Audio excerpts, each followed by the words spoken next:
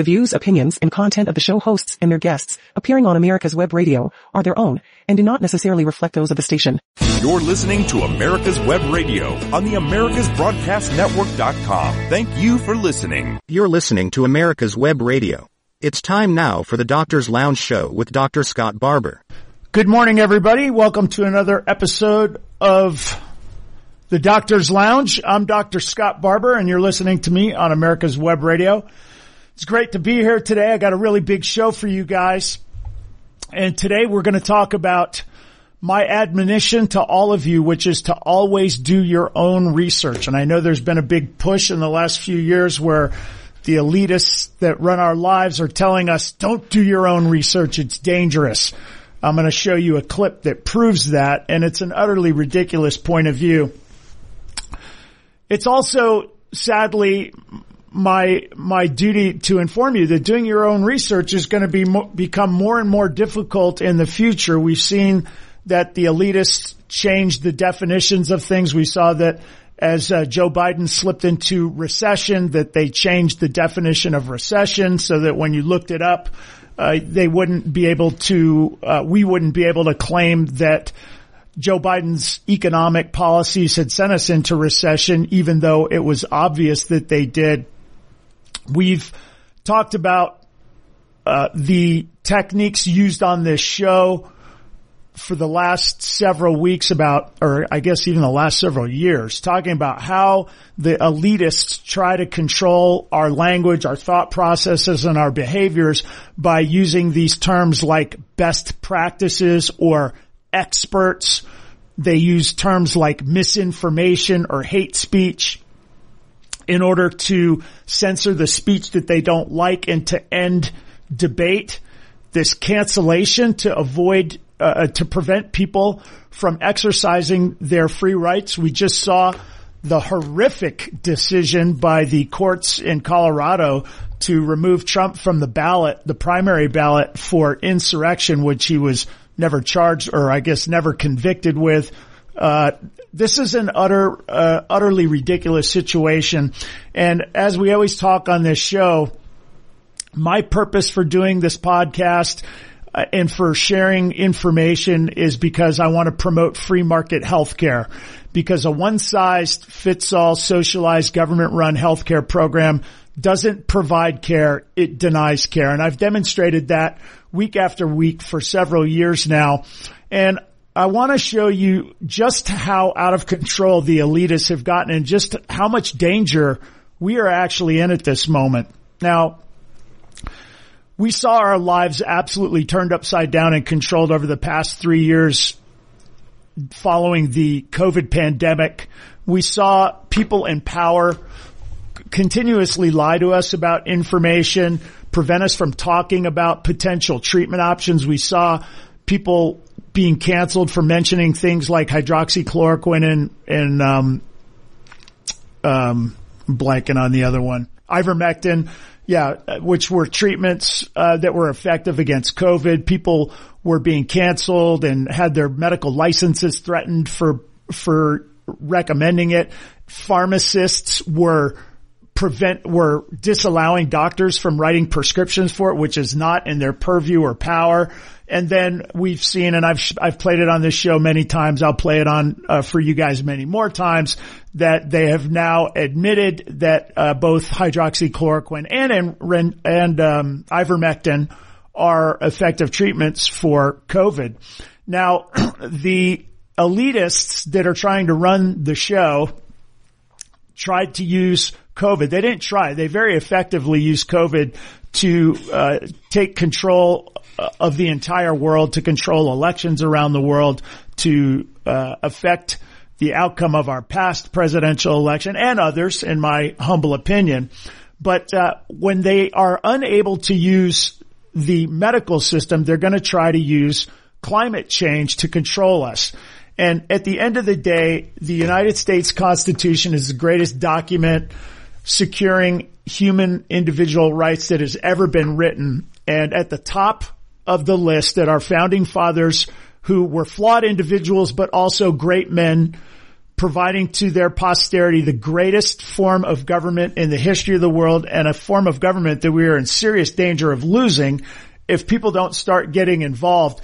At the top of that list of the Bill of Rights was freedom of speech. And as a young person, growing up in this country, primarily in the 70s and 80s, I took for granted that I lived in a free country, that all of my rights were protected, and it seemed to me that it would always be this way. And I have seen the George Orwell book 1984 play out in shockingly horrifying, accurate detail in my later life. And I got to tell you, I'm quite concerned right now. And so my goal on this show is sort of connect dots for you and get everybody to be thinking independently, understand just how important it is to maintain your own healthcare freedom, because from your own healthcare freedom comes your overall freedom, and it's in grave danger right now. So we have these elitists that are intent on using climate change as a foil for controlling us and taking away our freedoms. And I want you to hear, this is a Dutch political commentator, Eva Vlandingerbroek. I apologize if I'm saying that wrong.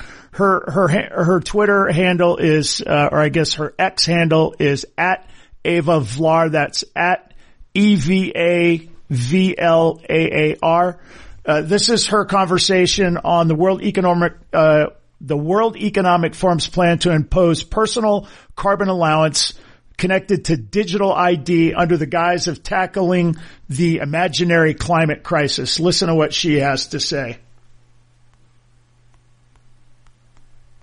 The digital identity is not just a passport that you will have on your iPhone in a digital form. It entails just about everything the government would like to know about you. And yesterday in the Dutch media, we saw a perfect example of what it could entail in the near future.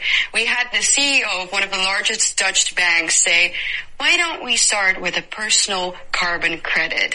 Oh. A carbon wallet, she called it, actually. Yeah. So right in line with the plans that the World Economic Forum people have for us. And she said it in a way that was particularly funny. She said, well, if everyone gets an individual personal carbon credit, why don't we make it so that rich people who, for example, want to go on holiday a little too often can buy a personal carbon credit from other people who, for example, can't afford buying plane tickets or eating meat too often. So we can that way swap it out. Oh, so if Bill Gates or Leonardo DiCaprio's carbon footprint is getting a bit too big, then some peasant living in his hovel up country somewhere can sell his, and he can't afford to go to Saint-Tropez, but he'll be able to sell his carbon allowance to Leonardo DiCaprio so Leonardo can park his yacht in Saint-Tropez for a couple of extra days. Exactly right. That's it. So what will happen is the rich will get richer, the poor will get poorer, and they're saying it openly as if it's not a controversial thing at all. It's neo-feudalism. That's what it is. Die uitstootrechten verdelen en dat elk huishouden een hoeveelheid uitstootrechten krijgt, zodat we opgeteld.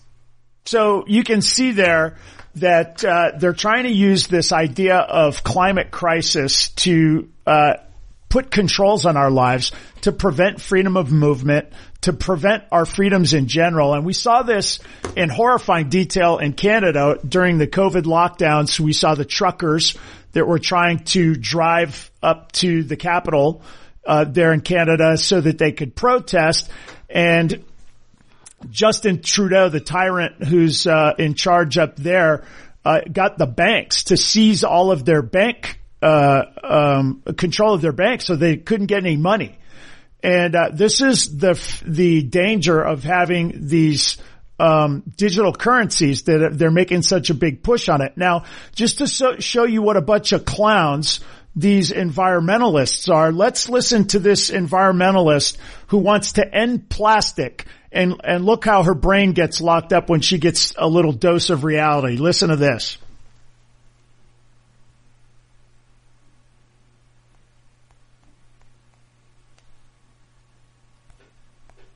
end all plastic manufacturing?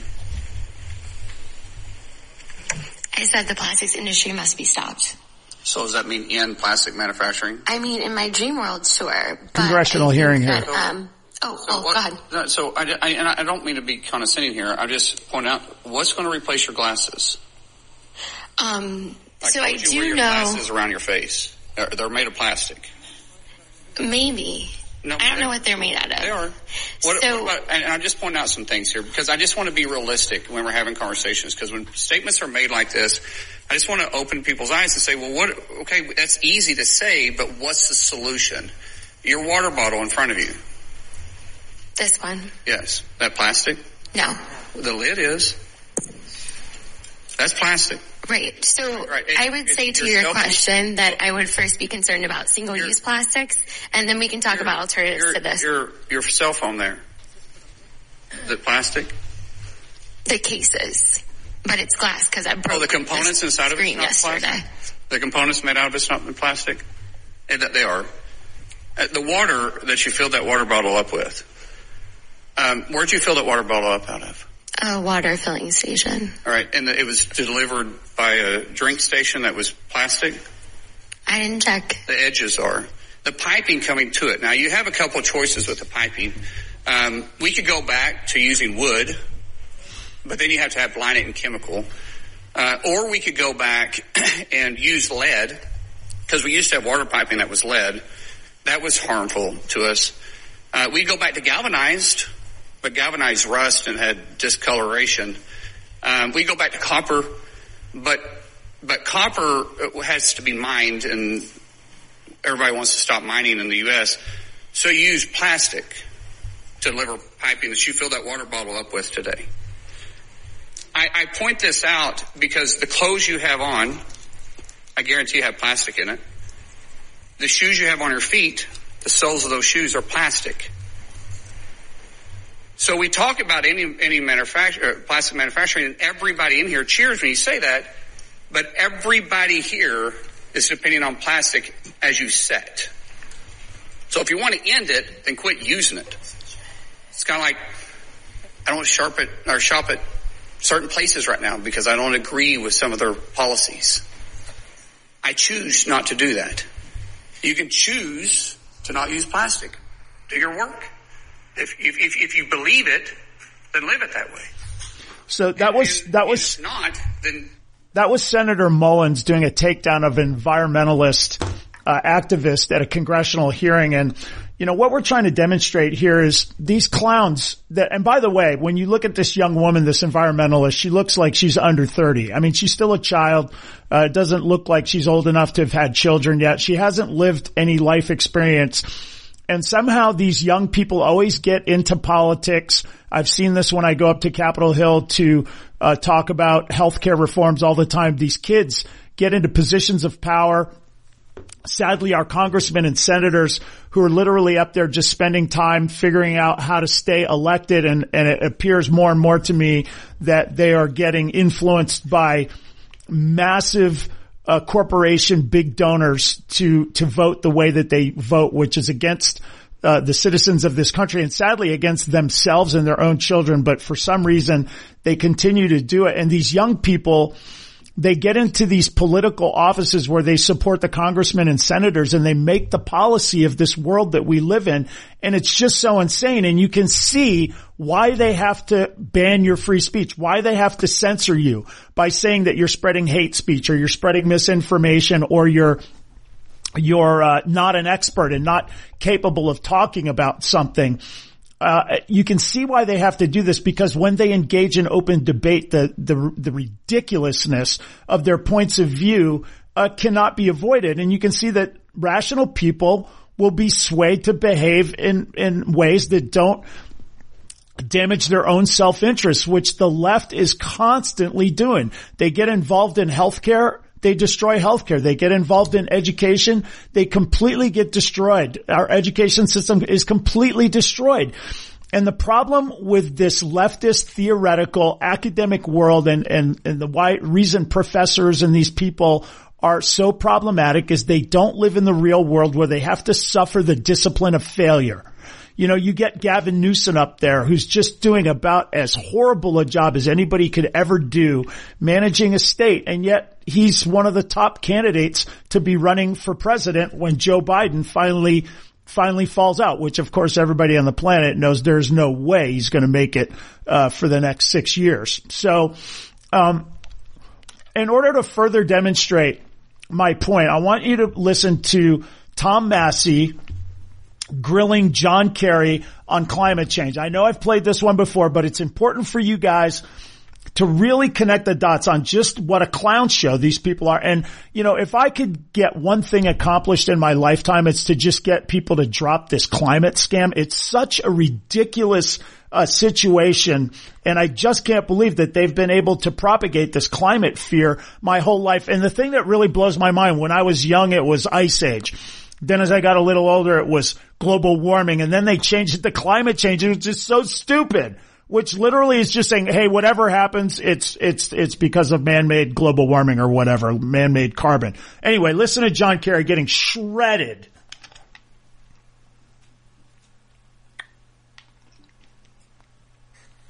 What's the consensus on parts per million of CO2 in the atmosphere? About 406 today. Okay, 406. Are you aware? 350 being the level that scientists have said is dangerous. Okay, are you aware? 350 is dangerous. Wow.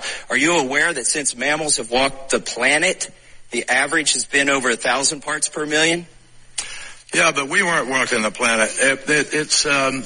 Let me just share with you that we now know that definitively at no point during the past 800,000 years has atmospheric CO2 been as high as it is today. The reason you chose 800,000 years ago is because for 200 million years before that, it was greater than it is today. And I'm going to say it for the record. Yeah, but there weren't human beings. I mean, there was a different world, folks. We didn't have 7 billion people. So how did it get to 2,000 parts per million if we humans weren't here? Because there were all kinds of geologic events happening on Earth which spewed up. Did geology stop when we got on the planet? Mr. Chairman, this is just not a serious conversation. Your testimony is not serious. I agree. You see, you see that one to me is such a great clip because it demonstrates several things. The first thing is John Kerry is just wholly incapable of having a debate on the substance, right? Because global warming is just the dumbest thing ever. There's so many different things that I've played that show how ridiculous it is on the face of it, and yet the whole world is being controlled by this stuff.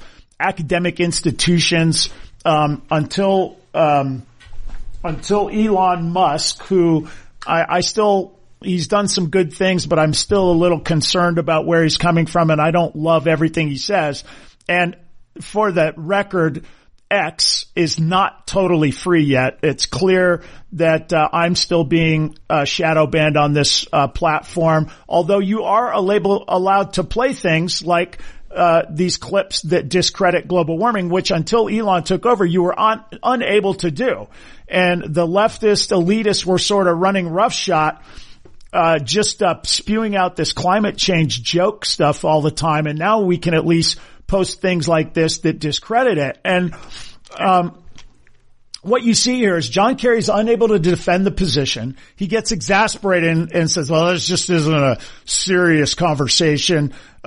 And so again, the point I'm trying to make is in order for them to be able to push their narratives, they have to be able to censor people. And the tools that they use are, you're not an expert, you're spewing hate speech, you're spreading misinformation, always, of course, judged by them.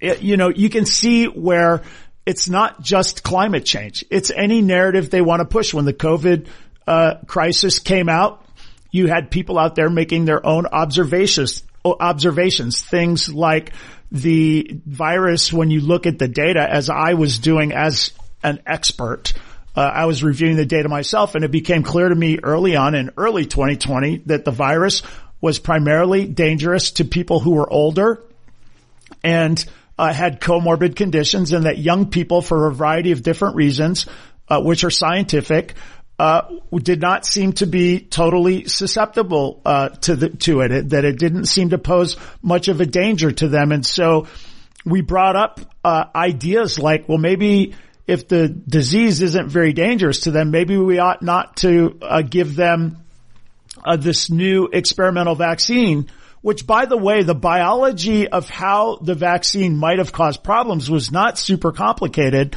And I think I've explained it on this show a number of times, but you have these lipid nanoparticles, okay, which are these basically little mini cells that are surrounded by a lipid membrane, just like a cell is. And inside they put this mRNA, and mRNA is the material that copies our DNA and then goes out to a cell and grabs onto a ribosome and spits out a protein. And in this particular case, you're injecting these lipid nanoparticles that contained mRNA for the spike protein, which then, so this mRNA was injected, these lipid nanoparticles went in, they went to all of our healthy cells, including heart and our reproductive cells and all the rest.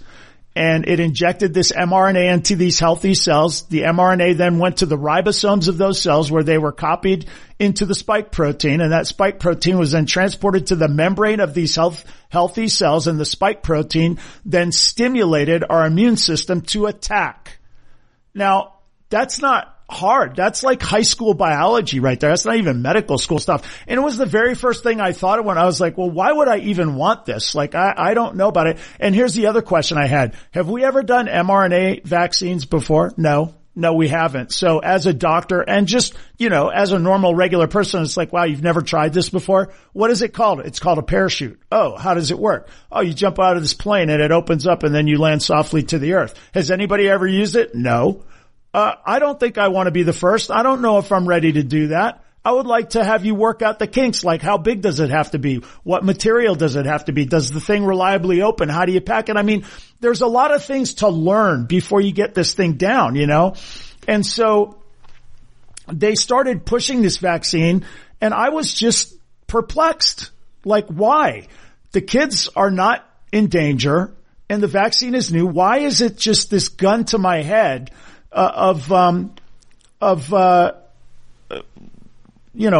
get the vaccine or else? Now, I remember talking to you guys during this show, and I've brought it up several times about my college roommate during somewhere in the middle of the pandemic calling me up and saying, "Hey man, what's going on? I need your information." And my friend is, I would call him a liberal. I don't know if he would consider himself a liberal, but he is. He's a lefty. And he says, "Scott, tell me what's going on with this whole pandemic thing." And I was like, well, you want the full story or any, he's like, I don't want you to spend 2 hours doing it, but just give it to me. So I started from the top. The Royal College of London came out with this 3.4% mortality, which was obviously not true to any scientific person who knows how to calculate that stuff. I mean, it was just grossly not true. And of course, they changed once they got everybody panicked and they got the lockdowns implemented. They went and they changed the mortality rate more down to like a normal flu. They came out and said hydroxychloroquine was dangerous in the Lancet and the New England Journal of Medicine. And then they retracted it. I told them that I looked at the data and it was obvious that the people who were really at risk from the early COVID virus were older people with comorbid conditions. I was specifically looking at all the data myself from Italy and South Korea, and it was very painfully clear. The data was coming out more and more and more showing that kids were about as safe as you could possibly be. And, when we would have this conversation, we get to the end and I'd say, listen, man, you know who I am. I'm not a psycho. I'm not a crazy person and I'm not a zealot of any kind. I'm just a regular dude trying to, go to work and take care of my family and, get a vacation, all that kind of stuff. And he said, yeah, I hear what you're saying and I know what you mean. And everything you say sounds like it's making sense. But what you're asking me to believe is that the whole world is involved in a conspiracy. And I just said, well, I don't know. I don't know what to think about it, but I'm telling you, it is what it is. So I've showed you that the Lancet, which was the top medical journal on planet Earth, so it's something that has a good reputation. Well, not anymore. I mean, none of them do. They're all a joke. And when I say they're all a joke, what I mean is it used to be that you would say to yourself, well, peer review, what does peer review mean? Peer review means that you get quality people that get together that really understand what's going on. They review the information and they make sure that it's solid. That was what we called peer review. And so when something was in a peer review journal, what you're saying is that the data and the methodology of the study was looked at closely by impartial experts. And so we can take it to the bank that this is a reasonable study. And that's not the case, right? That is not the case. These studies that were published in the New England Journal of Medicine and the Lancet suggesting that hydroxychloroquine was not only ineffective against COVID, but that it was dangerous was just a flat out lie. I mean, I'm just telling you, there's no way that these, and when I say flat out lie, what I mean is they had no data. That I don't want to go into it with the whole, this company called Surgisphere that just came into, being after Trump suggested hydroxychloroquine might work. There was no data. So when pressed, because when the studies were published in the journals, people like me, doctors like me were looking at it and just the nature of it, the amount of data that they had, the way they were doing it just didn't sound legit. And so people like me were, saying, I want to see the data. And they're like, we don't have the data. And so they just retracted it 2 weeks after publication. And so that is what we call QED, quod est demonstratum. I have just showed you these journals are not trustworthy. I'm not saying don't look at it. You look at everything because nothing is 100%. But what is the title of the show? Always do your own research. I don't trust anything, and I don't care if it's in the New England Journal of Medicine and the Lancet. It might be good. There might be good information there, but it might be a flat out lie. And that's all I'm asking you guys to do is just use your own judgment and also understand with the world we live in, it is going to be getting more and more difficult to be able to make your own judgments because with AI, they can, soon make videos of any person you want saying anything they want. And so it's going to be hard to know if it was even true.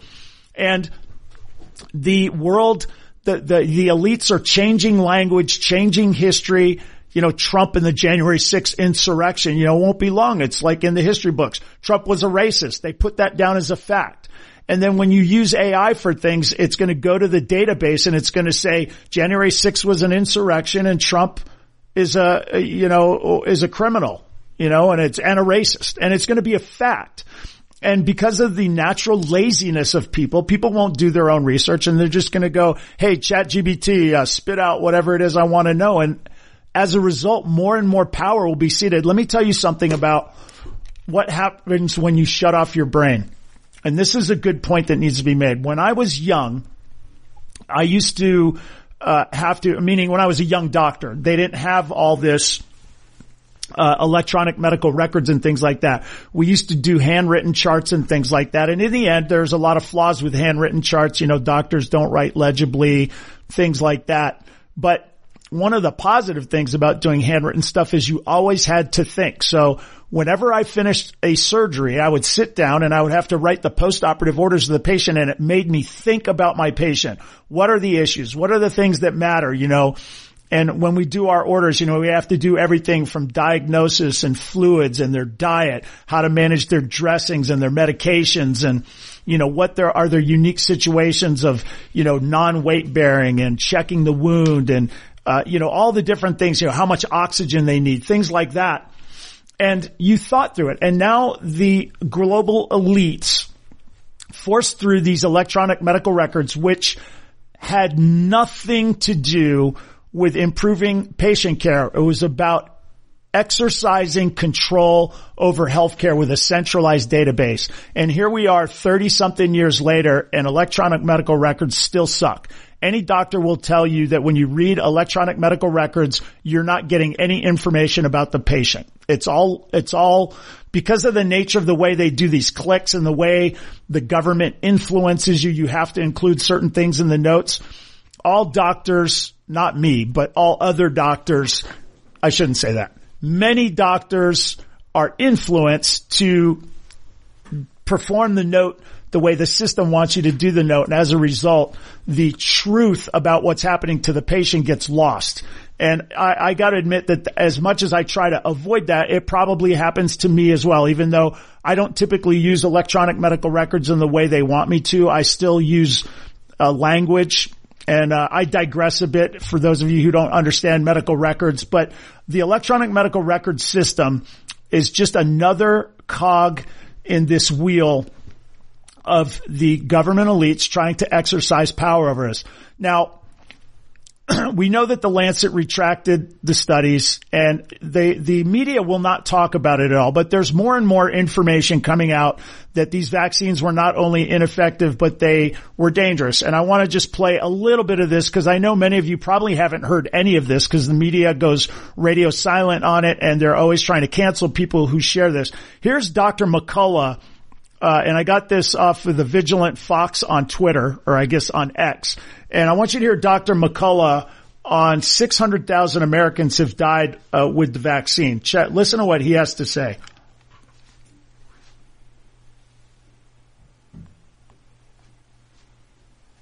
If you toggle over to domestic cases, just U.S. cases, the CDC is acknowledging about 18,000 Americans have died with the vaccine. 18,000.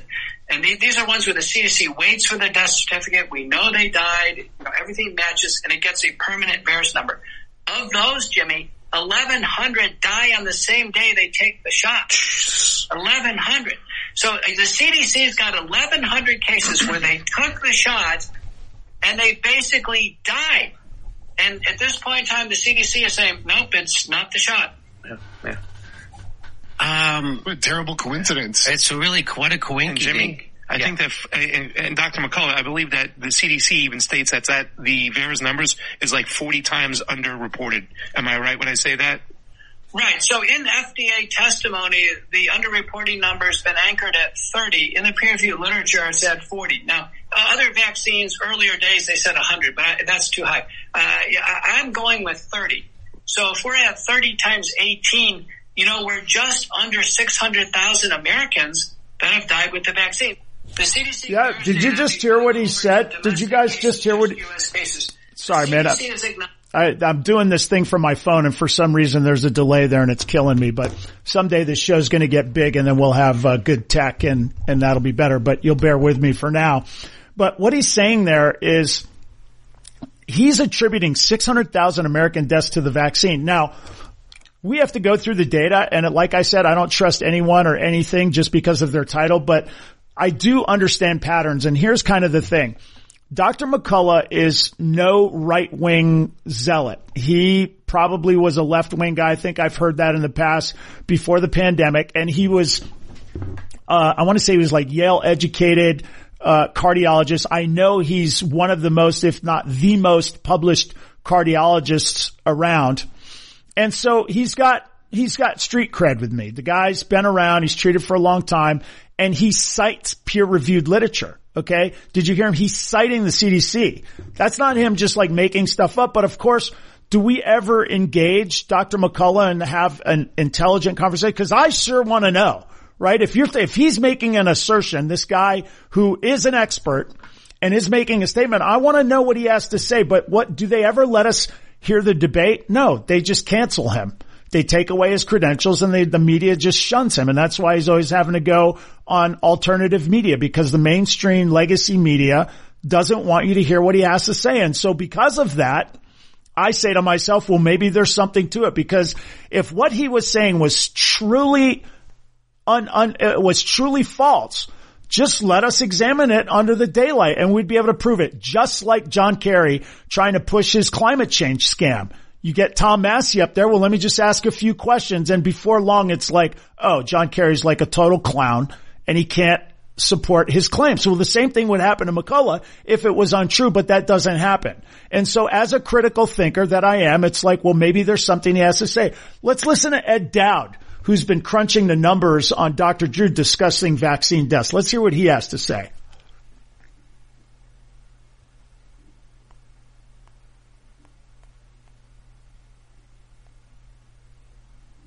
Yeah, so we kind of tied everything together, all our work, and we did an analysis of the U.S. specifically because we have the best data in terms of disabilities.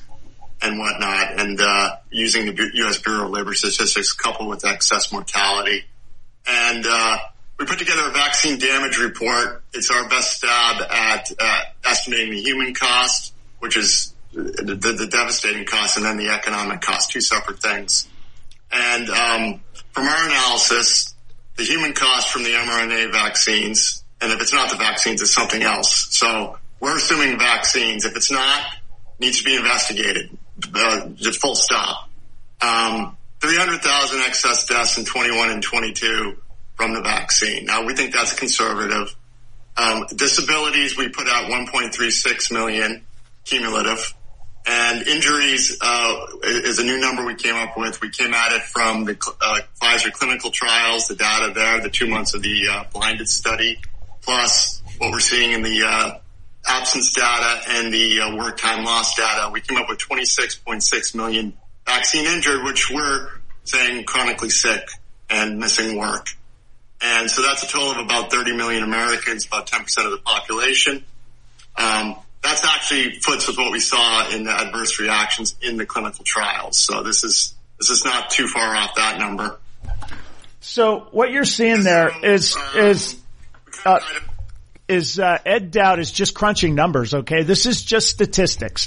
So what he's saying is that about 300,000, Americans, deaths from the vaccine. And he says if it's not the vaccine, it's something else. Okay, but what other major incident could have happened during that time? I mean, if you're making a hypothesis, you're going with the vaccine, and the question is, all right, he's making an assertion there. Let's examine it. But do we do that? Are we out in the open? Is the media giving them a platform? No, they cancel. They discredit. They say they're spreading misinformation, hate speech, and all this stuff. And that is like, why are you guys doing that? And listen, as a doctor, I can just tell you they've already admitted stuff that, we've seen Dr. Walensky say that what the vaccine can no longer do is prevent transmission. We've seen them admit that there are complications. I'm going to play you that in a minute. Now, here we've got Dr. Drew talking about 50% of the vaccinated had permanent heart damage. Let's listen to what he has to say here. This is talking to Megyn Kelly on his show. than we thought. People are like, well, it's mild, it's no big deal, it's self-limited, blah, blah.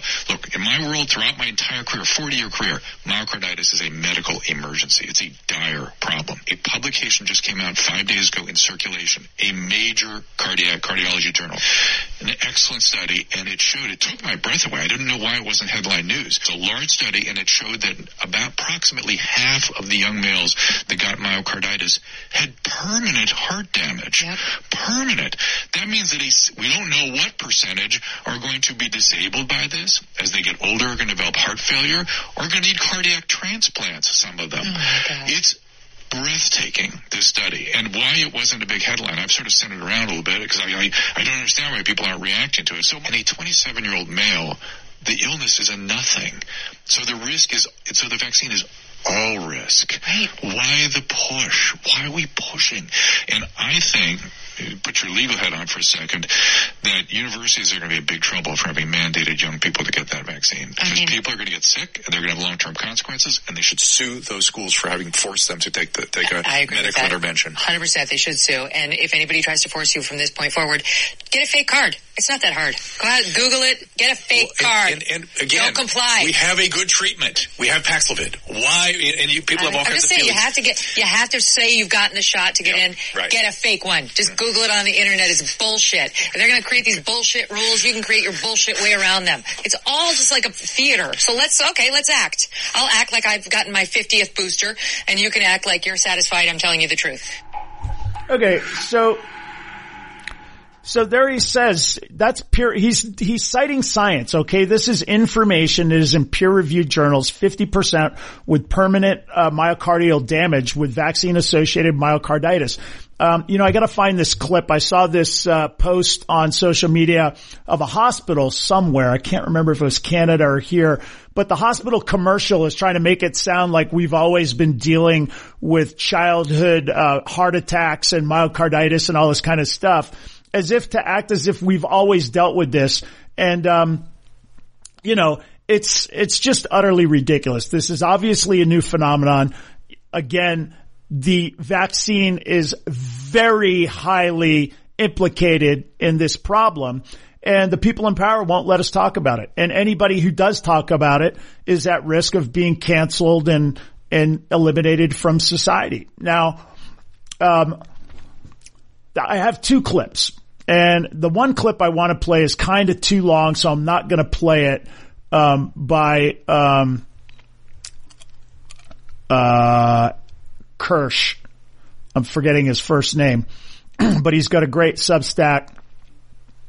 Steve Kirsch, his Substack, he's got, and maybe I will play this someday, but I'll play the shorter version. But this is just a clip that puts together all of the media and all of the elitists and all the people trying to cajole, convince, threaten, just force everybody to get vaccinated, which in and of itself is just weird. Like, why was there this huge, weird situation? It's funny, too. You remember hearing Dr. Drew say, gosh, it's this study that shows 50% of kids that took the vaccine are having permanent myocardial damage. Why is this not headline news? I think we all know why it's headline news. Why it's not headline news, right? We talk about it on this show all the time. But there's this little clip here that puts together, and the title is the most important short clip of the decade, beautifully illustrating our descent into pharma, World Economic Forum tyranny.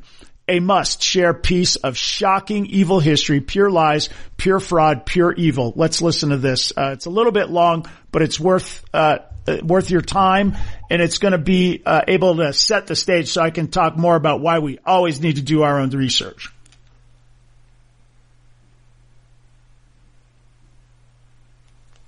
When the chips are down, these civilized people, they'll eat each other. You are the unvaccinated. You are the problem. It is the unvaccinated who are the problem. Period. End of story. The only people that you can blame. The only people you can blame. This isn't shaming. This is the truth. Maybe they should be shamed. Are the unvaccinated. It's time to start blaming the unvaccinated folks, not the regular folks. Anyone you came into contact with will blame you, as will the rest of us who have done the right thing by getting vaccinated. MSNBC. Because frankly, we know that we can't trust the unvaccinated. I think it's time to get our moral house in order, Anderson. It's the unvaccinated who are the threat. All those vaccinated folks are going to start wearing masks to protect the unvaccinated folks. It's called a Christian value. You're basically punishing the vaccinated for the sins of the unvaccinated. People are not behaving honorably. The unvaccinated are basically saying, well, it's open season for me. I can do whatever I want as well. The unvaccinated are basically beating their breasts and running around the country saying, we don't care, we're living free, and so forth. We've been patient, but our patience is wearing thin. The unvaccinated, a group that includes children and people acting like children. And the rest of us are starting to get pissed off. The vaccinated feel the unvaccinated are making me upset or angry. This is not about freedom or personal choice. Well, my freedom is being kind of disturbed here. No, screw your freedom. Screw your freedom. Howard Stern weighed in with a much different approach. Take a look. When are we going to stop putting up with the idiots in this country and just say, it's mandatory to get vaccinated? They have freedom. But you're treading on our freedom and you're making other people sick, and really you're killing other people. The anti-vaxxers, they seem to have a thing for death and home remedies. The anti-maskers turned anti-vaxxers are not just putting their own lives at risk. If that was the issue, we could just say that we can watch them compete to win place or show in the Darwin Awards. We have to start doing things for the greater good of society, and not for idiots who think that they can do their own research. And don't get me started on the lunatics who won't take any of the COVID vaccines. Life is too short to be an ass. Life is way too short to be ignorant of the promise of something that is helping people worldwide. Maybe you're doing it because you're disconnected or disorganized. Maybe you have some sympathetic psychological reasons. But maybe you're just being antisocial. Oh, you can't shame them. You can't call them stupid. You can't call them silly. Yes, they are. Those who are not vaccinated will end up paying the price. The unvaccinated should be taxed. They should pay more for health care. We need to start looking at the choice to remain unvaccinated the same as we look at driving while intoxicated. We're going to see, and I've said, almost two types of America. Dr. Fauci said that if hospitals get any more overcrowded, they're going to have to make some very tough choices about who gets an ICU bed. And that choice doesn't seem so tough to me. Vaccinated person having a heart attack, yes, come right on in. We'll take care of you. Unvaccinated guy who gobbled horse goo, rest in peace, Wheezy. Pointing back to the unvaccinated who are really creating a problem in this country, every death that we are seeing from COVID could have been prevented. Literally, the only people dying are the unvaccinated. And for those of you spreading misinformation, shame on you. Shame on you. I don't know how some of you sleep at night. I mean, that is just really powerful. And listen, the one that I'm going to play you someday, by Steve Kirsch is longer than that and even more powerful. But I think there's a couple of important observations there. First of all, anybody who watches like MSNBC and CNN right now, I just don't get it. Like, they lie to you about everything all the time, and it's so easy to do it. It's like you don't want to know the truth. And if you're just a casual observer, you look at them for one show, and it's just like it's not even spin. It's flat out lies. And what is this? It's unbelievable to me how the left talks about, instigating violence or talking about violence. They do it all the time. It's like, oh, you don't get the vaccine, you're denied health care. And yet they're the ones who are always out there pushing for socialized medicine. Oh, everybody deserves health care. Well, what is it? Do we all deserve health care as a right, or only if you do what these clowns do? And the thing that makes me so angry and just so perplexed is they were wrong about everything. Where's my apology? Where's my, okay, well, let's not do that. Nothing. And here's another one. I think it was a pretty famous comment by Arnold Schwarzenegger. It's like, screw your freedom. You got to get the vaccine. I was watching the Netflix show on Arnold in his life, and Arnold's life is quite amazing, and he's got a lot of great qualities. But did you know his dad was an actual Nazi soldier? That actually makes a whole lot of sense to me. Yeah. He, according to the Netflix show on Arnold, he didn't have a great relationship with his dad, I guess. But his dad, he talks about it in the show. His dad came back from World War II, a Nazi soldier, and was kind of bitter and beaten down and all that kind of stuff. Anyway, it seems to me that at least some of Arnold's dad's, philosophy and worldview got into Arnold, because screw your freedom is not something I ever want to hear from anybody, and especially not these utter dolts and clowns. Okay. So, I want to go to something where, now that it's passed, now that things are happening. Oh, here we go. So after the whole pandemic, after all of that, attack by the left, all these left-wing networks, news outlets, all these powerful people. And by the way, a lot of Republicans were on there too.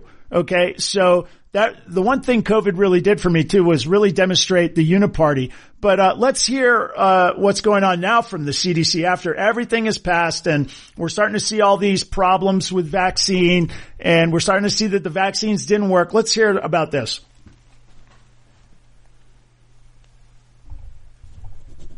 And we are just getting word of this now.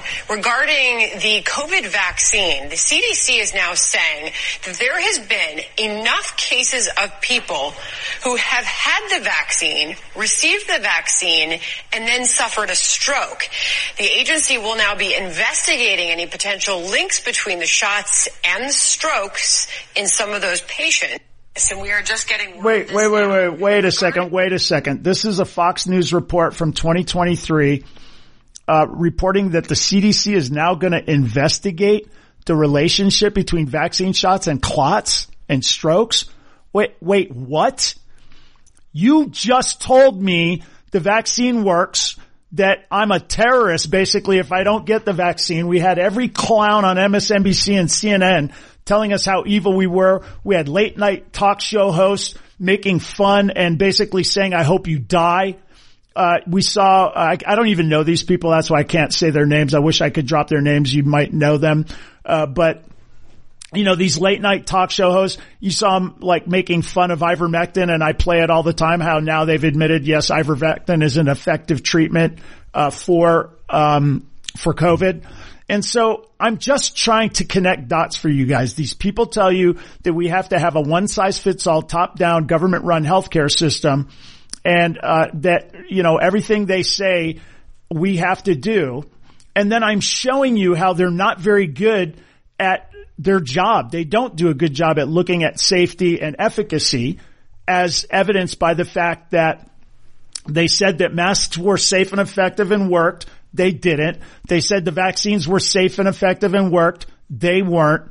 They used every tactic in their book to use political power and governmental power and bureaucracy power to force us to do things that we didn't want to do. And, as far as my friend Bud always talking about, I understand what you're trying to say, but you're asking me to believe that the entire world is involved in a conspiracy. Well, let's listen to the Moderna CEO, Stephanie Bancel. I don't know if I'm pronouncing that name right, but Stephanie Bancel, Moderna CEO, back in at the World Economic Forum in 2020, talking about her knowledge of the pandemic back in 2019. So this is 2019. Sorry. With Stefan Bancel. Let's talk about vaccine development, because we've heard how it happened, obviously, with COVID-19 starting from 2022 and how extraordinary the process was also in terms of the speed. How is development, adoption and scaling of vaccine going on when it comes for different variants and subvariants? Because this is one of the big concerns as we're all here now and we're discussing, we understand the context, and this is a great deal. Sure. Well, good morning, and thank you for having me on the panel. So the great news versus 2020, where we are today, is we have manufacturing capacity. As Seth knows, when the pandemic happened, Moderna had made 100,000 doses in 2019 for the whole year.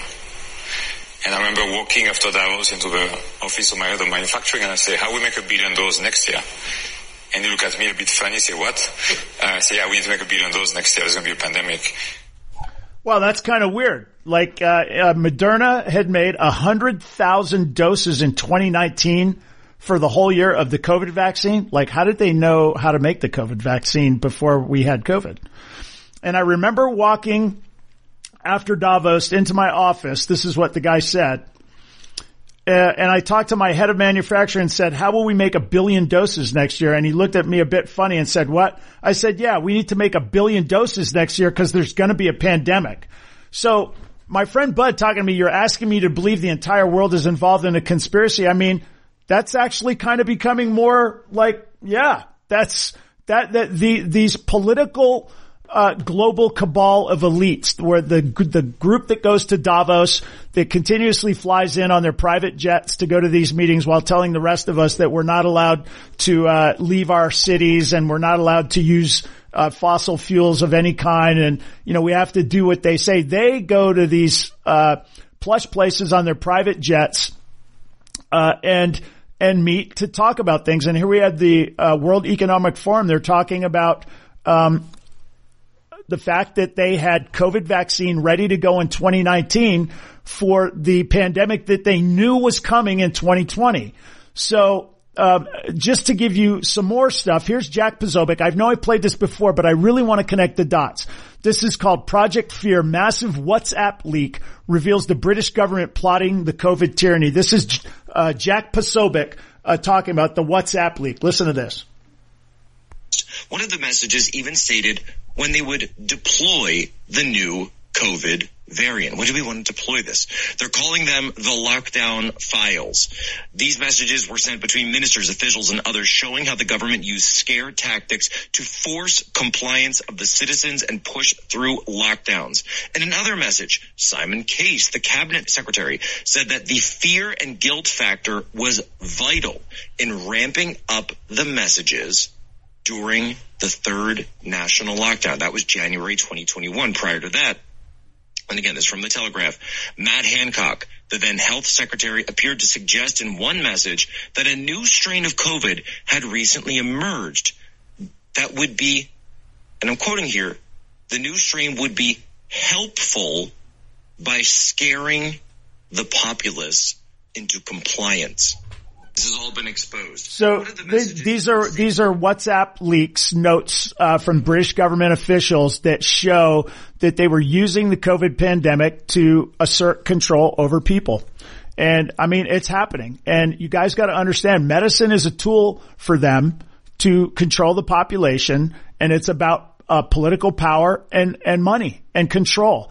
And the World Health Organization that is run by this guy Tedros Ghebreyesus is an Ethiopian handpicked guy by communist China to exert control over the world, and they're trying to come out with the unelected globalist WHO, World Health Organization, rolling out global digital health certification network.